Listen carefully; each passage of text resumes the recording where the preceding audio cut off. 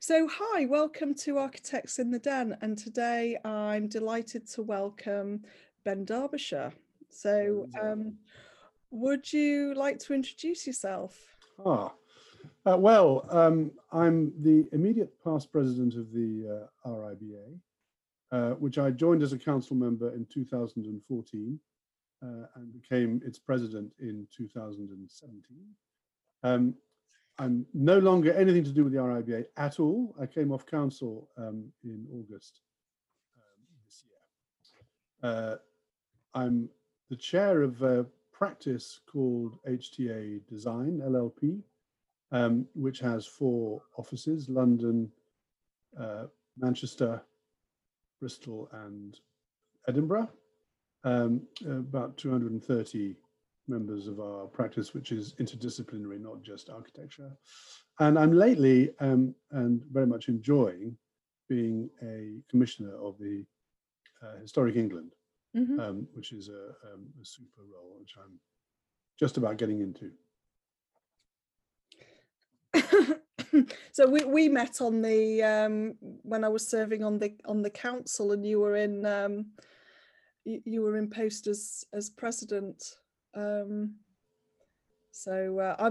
when did I leave the council? I think I left the council in 2018.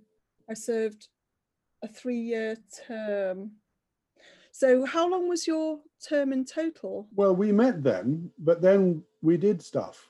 So I remember you coming to our studio in London and giving an extremely frank, rather tellingly illustrated and emotional presentation about your work and your background, which I seem to remember started with a slide of your firstborn immediately after the birth. So that was a dramatic introduction to your family. Anyway, certainly something I'll never forget. And I think it was in weight that I think she was in weighing scales, screaming. And then we've met variously in Manchester, haven't we, at Manchester events, which I always enjoy very much. Yeah, the Manchester Society of Architects. Yeah. We always put on a good formal, a good ball, and awards evenings and things like that. Yeah, really good. The best, I think. Well, while I was president, I tried to do as much as I could to enhance the local presence and provide resources for local RIBA chapters, because my thing was that the best way to promote the profession was by celebrating the work of architects wherever and however they practice, and that's best done locally. So I think the Manchester Society was definitely amongst the most active and rich of the local chapters. Yes, yeah. So today we're going to be talking about resilience in architectural practice. So how long have you been in practice for? That's not a bit of a telling question. Well, I joined the practice that I'm now chair of as a Part 1 student. Wow. In 1973. Wow. So that when I retire as an equity partner, which I plan to do in 2023, I will have been in the same practice for 50 years. Caught that. Why? Have you ever worked? Why? Well, because it's not the same practice at all. I mean, there were 5 of us then. I was the 5th member of the practice. It had been formed in 1969. Yeah. And it's been through all manner of changes and grown and shrunk and grown and shrunk. So I gather you're interested to talk about resilience in practice, and the perspective of somebody who's been in practice with the evolving group of people over so many years is probably quite a good perspective to discuss resilience. So, I mean, I would say in your 50 years, what's been your biggest challenge? Gosh, I'm never any good at biggest, best, favorite things. To be perfectly honest with you, the challenge of the profession is something that drew me to become a member of the RIBA's council, and I think, you know, what I regard as the challenge for the profession is really, you know, the challenge for practice, and there's sort of quite a lot to it, really.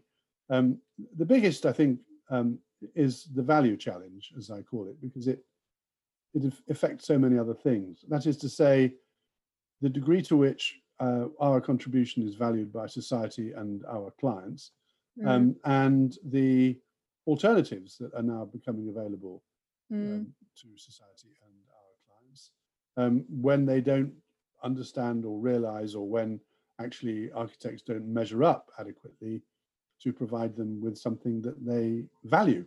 Yeah. So, you know, I think making a good living is an immense challenge, and sharing it appropriately, that's a big challenge. But of course, it affects other things. And one of the things it affects is diversity, because it's an expensive business becoming an architect with £100,000 of student debt, and the equation seen from the point of view of people who are disadvantaged, either economically or because they're a member of a minority that's discriminated against. When you add the disadvantage that actually, you know, it's in the early years, it's these days quite possibly not a self-sustaining economic proposition, being a young architect in towns like Manchester and London, where accommodation costs are incredibly expensive. So I think that the value challenge contributes a lot to the lack of diversity in the profession. I mean, that's one thing that because our business model is just talking to homeowners, we've got to sort of show our value pretty early on in the conversation, and we do charge more than kind of what might be our competition. So, you know, if we see our competition as draftsmen or architectural technicians or you know, builders or structural engineers, you know, we'd charge more. And so from the outset, we show our value by doing sort of hand-drawn sketch, sort of concept drawings of clients' houses, and we do this in front of them. So this is in our concept design workshop. So once we've drawn up the existing property, we then draw out options at 1 to 50. First thing that we do is kind of demonstrate draw out what our clients are thinking, because often, you know, until you've drawn out what a client's got in their head, they'll never be able to move on to looking at alternatives. So we have to draw that out first, and then once we've drawn that, we can then show loads of options, and then we bring in scale. I've got little, and this is kind of adapted to working online and on Zoom. I've got little kind of 1 to 50 scale models of people that we can just throw on the plans just to help animate them. So we're not doing like 3Ds or CGIs or anything like that. What we are doing is showing our skills, our architectural skills, by drawing and physically problem solving, and then talking through what the issues are, you know, what things mean, why you can't do certain things. And our clients really seem to value that. And then we charge for our workshops. So we charge £300 for a 2-hour concept design workshop, and the client pays before we use the draw. You definitely don't want to be the cheapest. Exactly. They talk about the race to the bottom, and the ideal situation is to win work in competition, and of course we're all in competition, but definitely not at the lowest cost. And so you do therefore have to figure out how you're going to add value in such a way as to make the purchasing choice not the cheapest. And so that's really what you're exemplifying with your technique there. And I think that's something that we, in my practice, have worked on since the very beginning. We regard innovation in practice of the kind that you're talking about, but obviously at rather different scales of project, but we regard innovations in practice as completely fundamental. And we like to think, well, we actually do spend quite a lot of money on research and development and as a practice, and in figuring out new ways, in particular, to pursue your line of thinking, in particular, new ways of relating in a person-to-person way with, in our case, groups of consumers of the built environment, communities, and so on, who, as you say, have usually got a preconception about what it is that's going to happen. And the first thing to do is to open out the scope of possibilities so that they can see that things can happen that they may not have previously considered. Yeah. So going back to the main point, the main topic of conversation about business resilience, can you think of an example of sort of any major change that's happened within the practice? Maybe not sort of that recently, but over the last sort of 5 years, and how you've dealt with it, and what advice you would give to dealing with challenges? Well, it's not so much about change. It's, in fact, I think, about consistency. And in the DNA of the way we practice is very much a personal, a human element to both relationships in our work with people who we work for and with, but people in our studios. So we have a strapline, relatively recent, but actually it's actually just a formulation which describes how we've thought about our practice over all these years.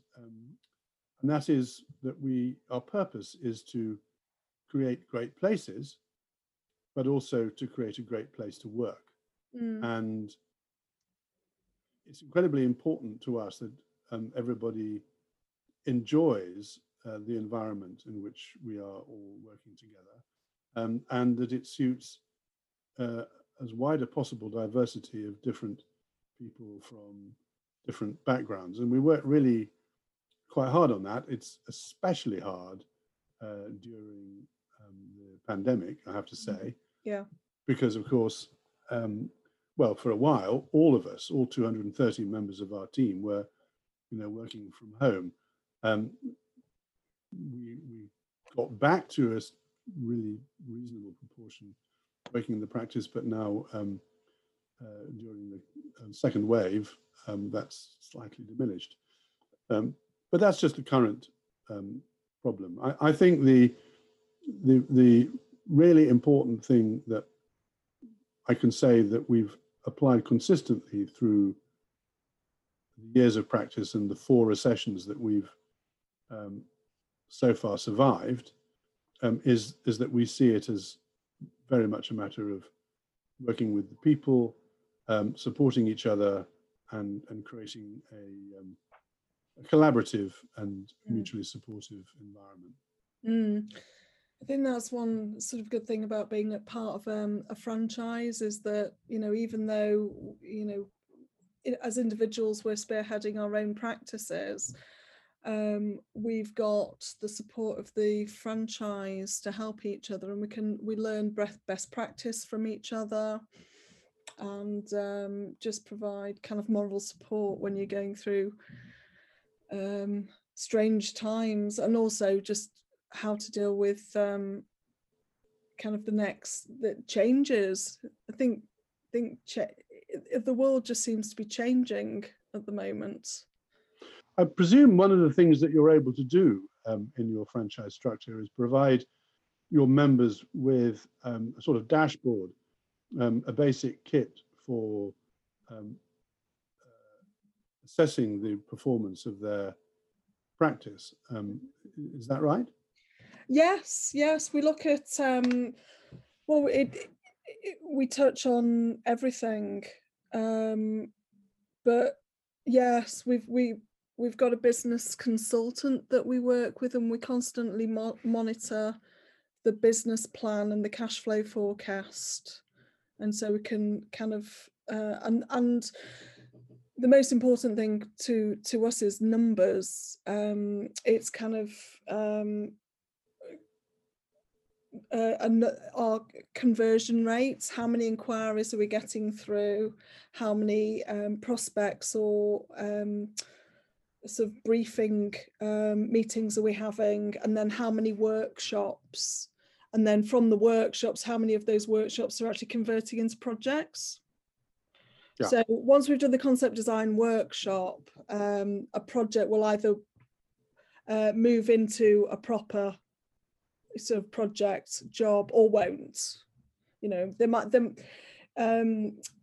know, we believe in sort of once clients have got their workshops, they can do a feasibility of it and work out, you know, how much does it cost, how much is it, what value is it going to add, and are there any showstoppers from neighbours and what have you.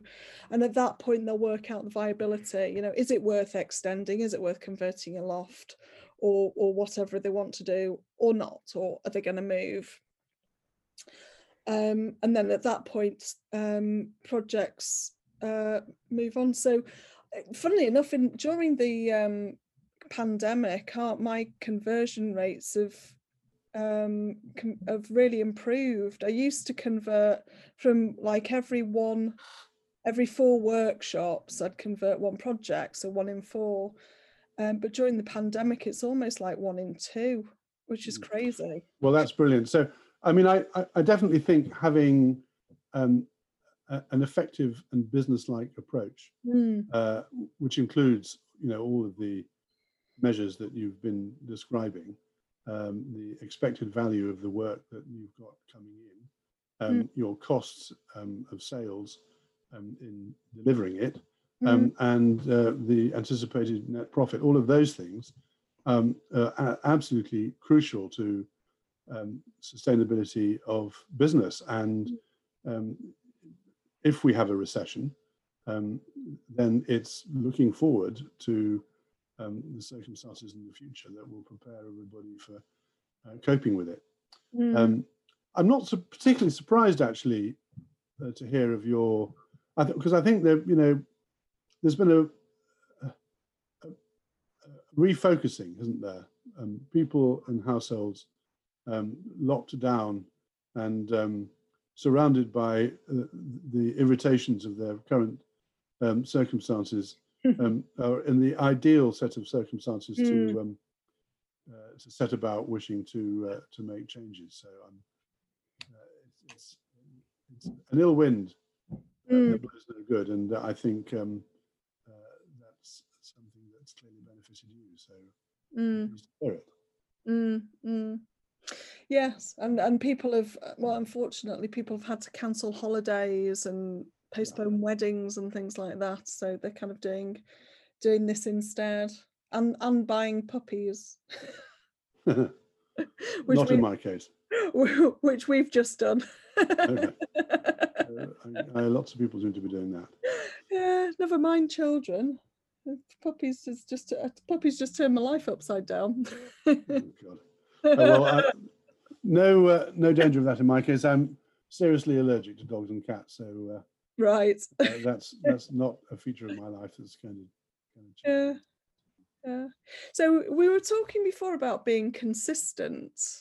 So, or you were talking about being consistent. What are the dangers of not being consistent? Well, I just think it's incredibly important to have a plan, not just an annual business plan, but a life plan, a long plan for what you want to do professionally and how you think it's going to benefit your clients and wider society, and to be motivated by it. So, to do that in the world of architecture, you can't really afford to chop and change. Projects take quite a long time in gestation. Your business, will grow, but generally speaking, grow quite slowly. So to be consistent and improving consistently seems to me to be pretty fundamental. To be constantly chopping and changing is to confuse your marketplace, I would have thought, to make it difficult for people working with you to understand where you're going.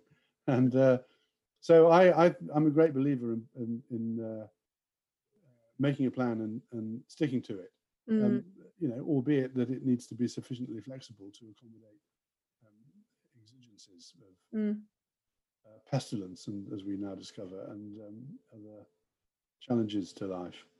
But yeah, consistency, I think, is really important. And of course, you've been at Pride Road now for what, 6-7 years? Feels like it. No, 4 years. 4 years. 4 years. Yes. Yeah. Well, it's having an idea and then kind of being persistent with it. Sticking at it, absolutely. Sticking at it, yes. Kind of when we established the brand, we've not changed it. We launched with the Pride Road, and that's it. And it just, we'd done enough research before we launched that we knew that it would sit well with clients and with architects and with franchisees. So tell me, one of the things that I think is important for resilience is a sense of partnership and the sharing of problems, and equally the sharing of the benefits of your work.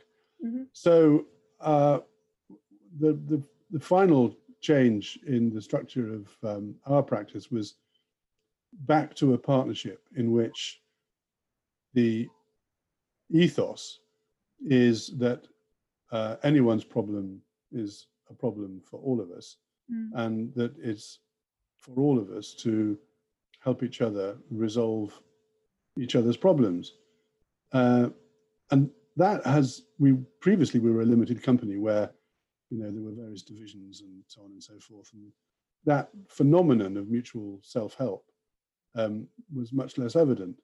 But I'm wondering whether you franchise partners or franchise members have been able to develop that same sense of collective endeavor.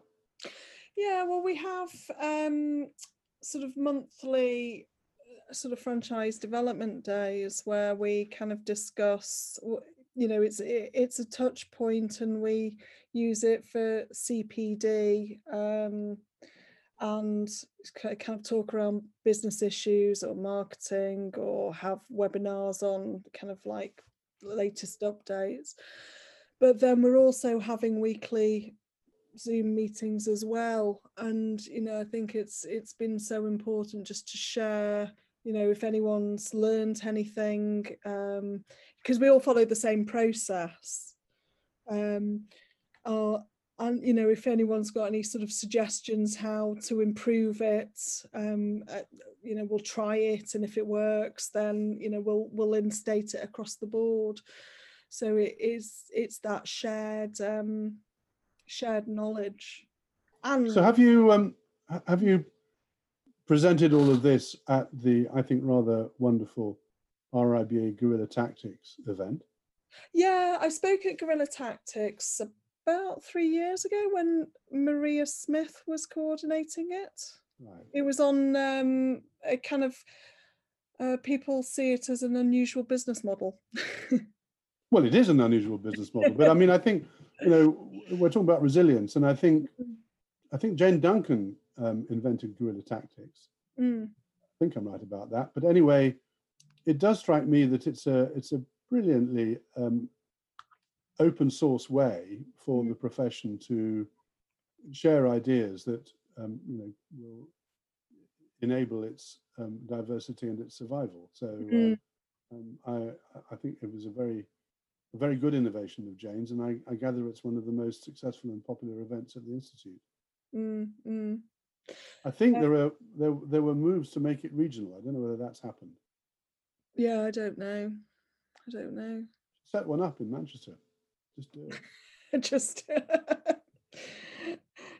it. Okay. Well, I ran the Manchester Curious. It was a while ago back in 2015. It was like our version of London Open House. And sort of got about 36 venues on board over a weekend. Brilliant. Yeah, it was great, but very hard work. I'm sure. Guerrilla. Writing down guerrilla tactics, launch in Manchester. Note to self. Note to self. I don't write things down, they'll just become goals. So I think we need to start wrapping up. What advice would you give to your younger self?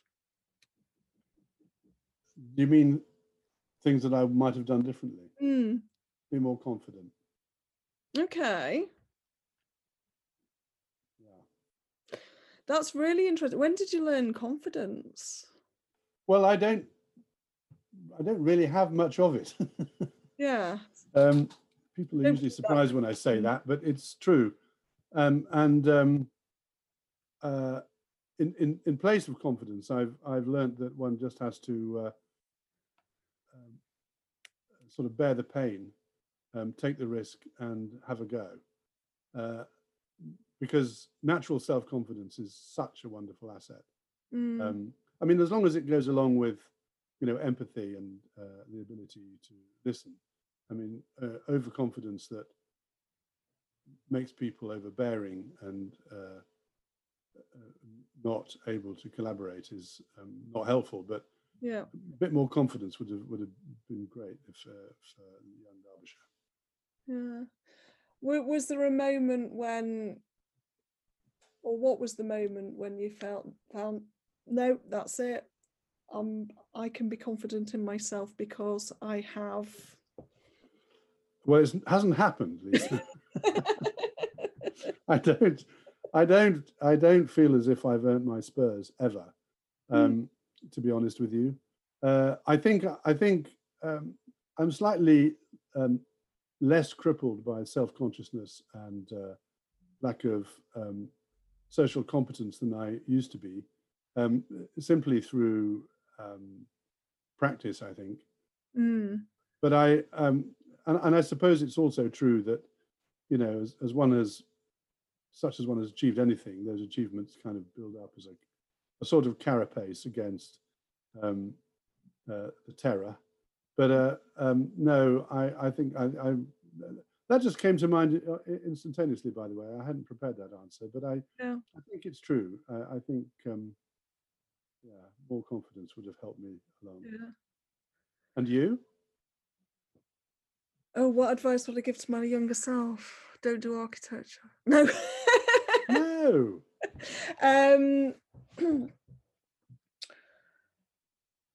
I don't know. I'm not expecting you to turn the question on me. Two-way street. I guess, I kind of ended up setting up on my own out of necessity. I'd been in practice for 10 years and, got short shrift really because, trying to juggle, kids, family life with career was a challenge. I mean, so working in practice, was great experience. Should I have set up earlier? Don't know. I was talking to Simone de Gaulle. She was our last guest on the podcast, and she's phenomenal. She set up in practice, I think just before she qualified, Mm.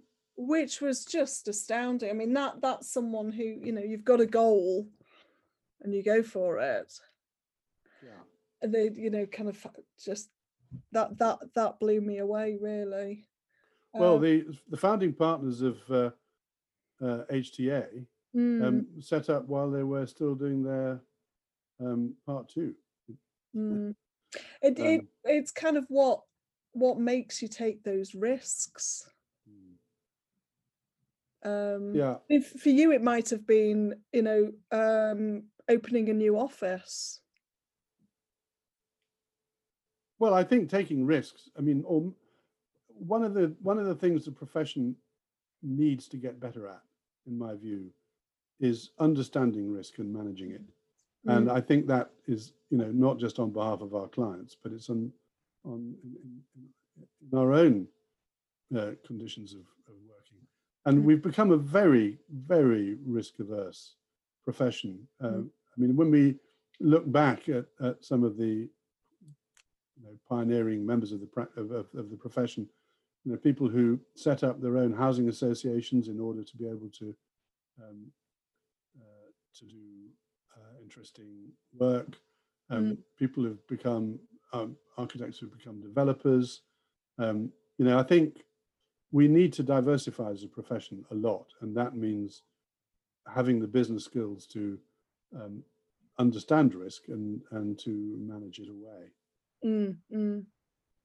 Well, that seems like a good note to end the conversation. So I just want to thank you for joining the podcast, Ben Derbyshire, and I'm just thinking of people who I should be interviewing next. Have you got any suggestions?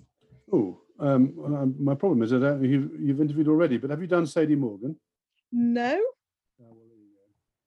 She's not actually a qualified architect, much to my irritation, but she's a real champion for quality, and I'm a fan. Okay, I will try and contact her. So thank you very much, Ben, and hopefully at some point I'll see you in the future at the RIBA, maybe. I do hope so. It'll apparently is reopening after Christmas. Is it? I'm looking forward to getting back there. Okay, brilliant. Okay, thank you very much. Okay, thank Wonderful you. listening. Bye.